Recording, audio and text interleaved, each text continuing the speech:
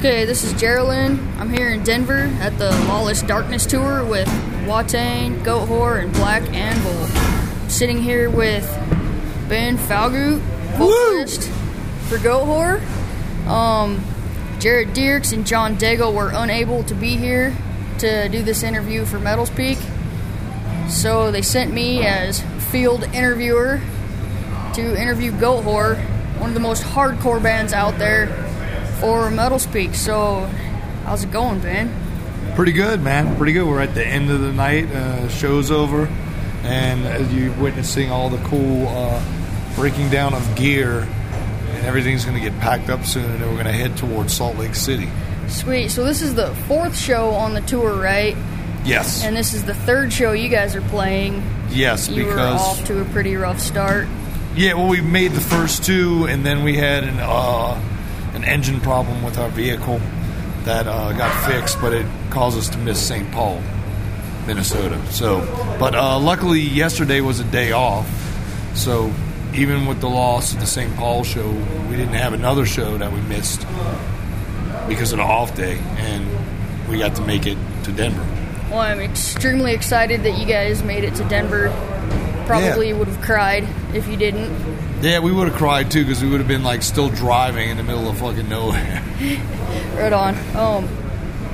Well, I wanted to mainly ask you guys, in other interviews you guys say that you write music more for yourselves than for the fans. And I've noticed that first two albums, Eclipse of Ages, Into Black, and Funeral Dirge for the Rotting Sun, more on the black side of metal.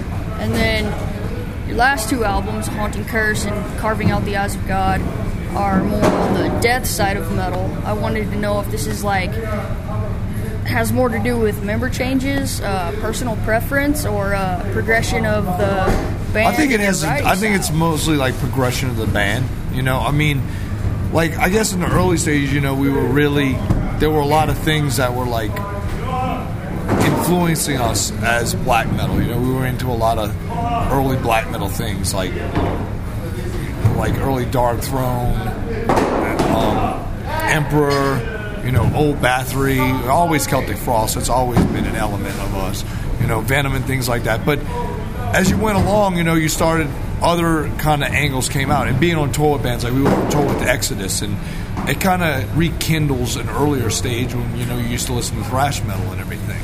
Toured with Exodus in 06 for a Haunting Curse. Yeah. But that kind of gives an influence to it as well, because it kind of, you remember the earlier days when you used to listen to Exodus, and you go out with them and you tour with them, and you're like, holy shit.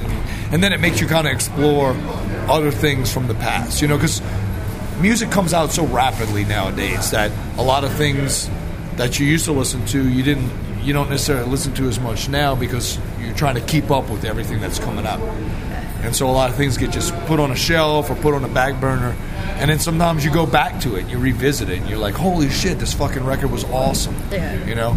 And I think that kind of adds more angles of influence to us as we move along. And then not only that, I think Goat Whore also starts to evolve to its own thing at this point, and not be like, I guess I wouldn't want to say copycat, but in the earlier days you could see the influences even more greater than you can later on, because a band pretty much evolves and becomes their own entity, and they start doing things. You guys don't remind me of any other band out there, man. You guys are just killing it right now.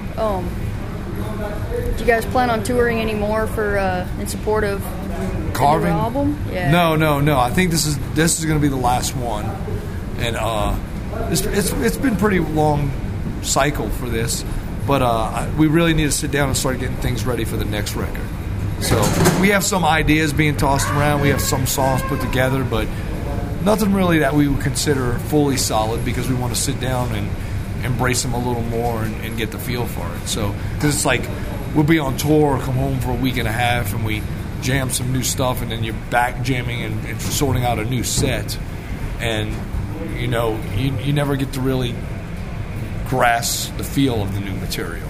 So we're going to get in there and do that and everything, and then from that point, you know, we'll probably hit the road, maybe do some shows before we actually go into the studio to kind of get some of the newer stuff kind of presented in the live format.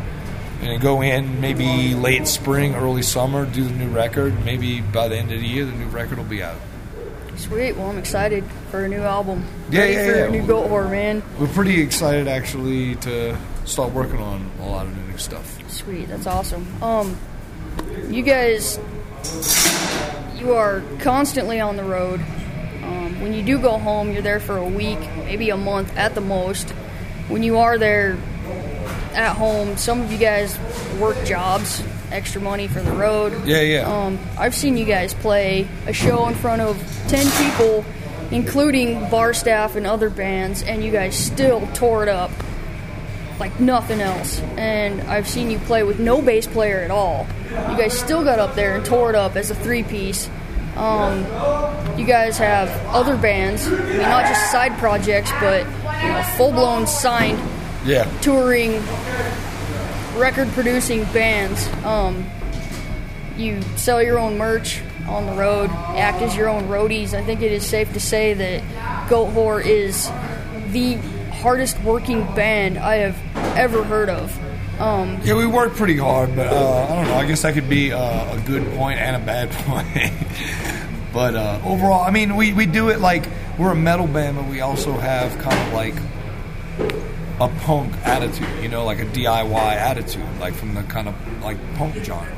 I mean, I grew up listening to punk and hardcore and things like that, so it's like I'm not fully 100% metal, but we have elements like that within Goat Whore that are like cross punk, different kind of angles besides just a straightforward metal kind of angle. And I think the attitudes within those styles even reflect on other things we do, as like touring in the van or whatever, and getting all the gear together and us doing it all together and stuff like that. So it's more like punk bands do that kind of shit a lot. So we have different aspects about us that aren't necessarily metal, but are still in some kind of extreme format of music. Well, I wanted to ask,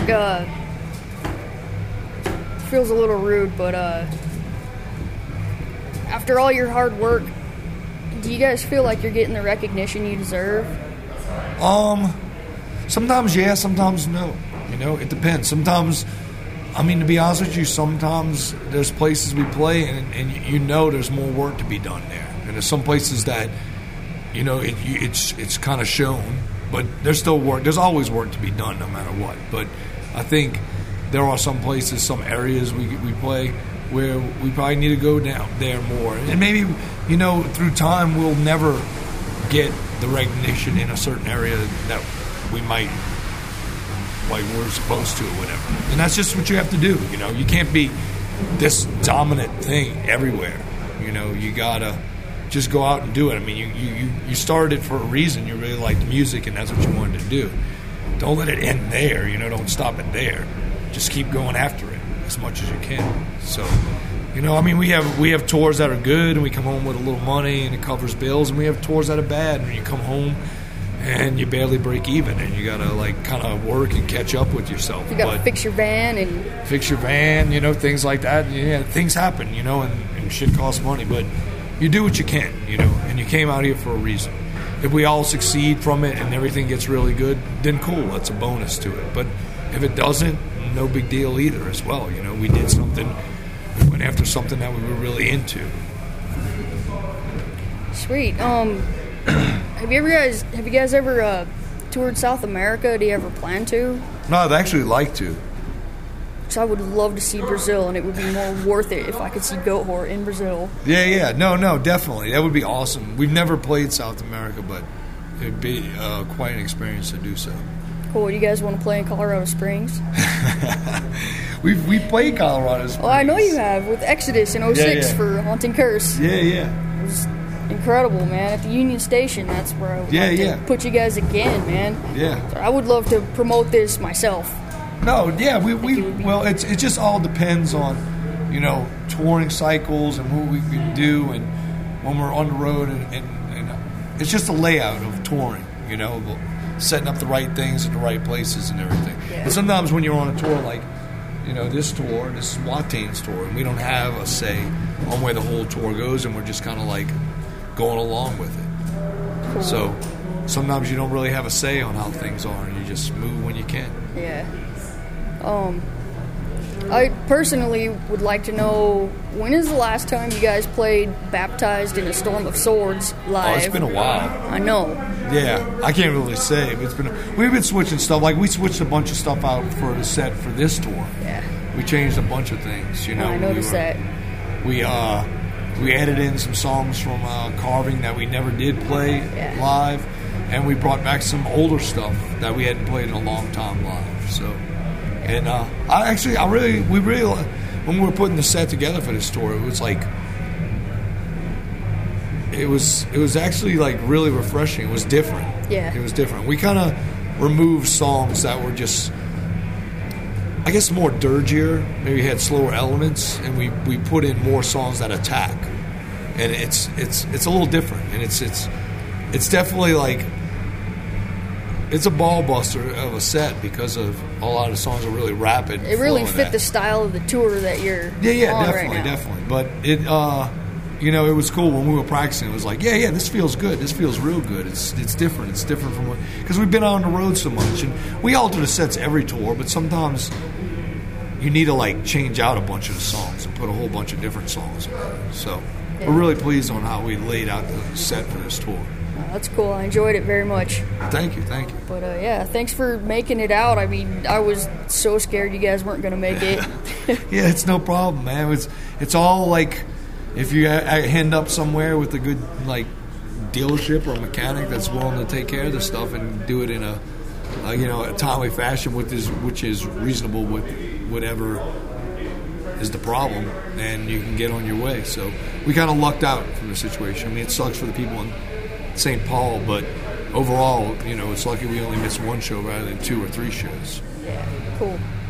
Well, right on. Thank you. Thank you very much, Ben. Thank you very much.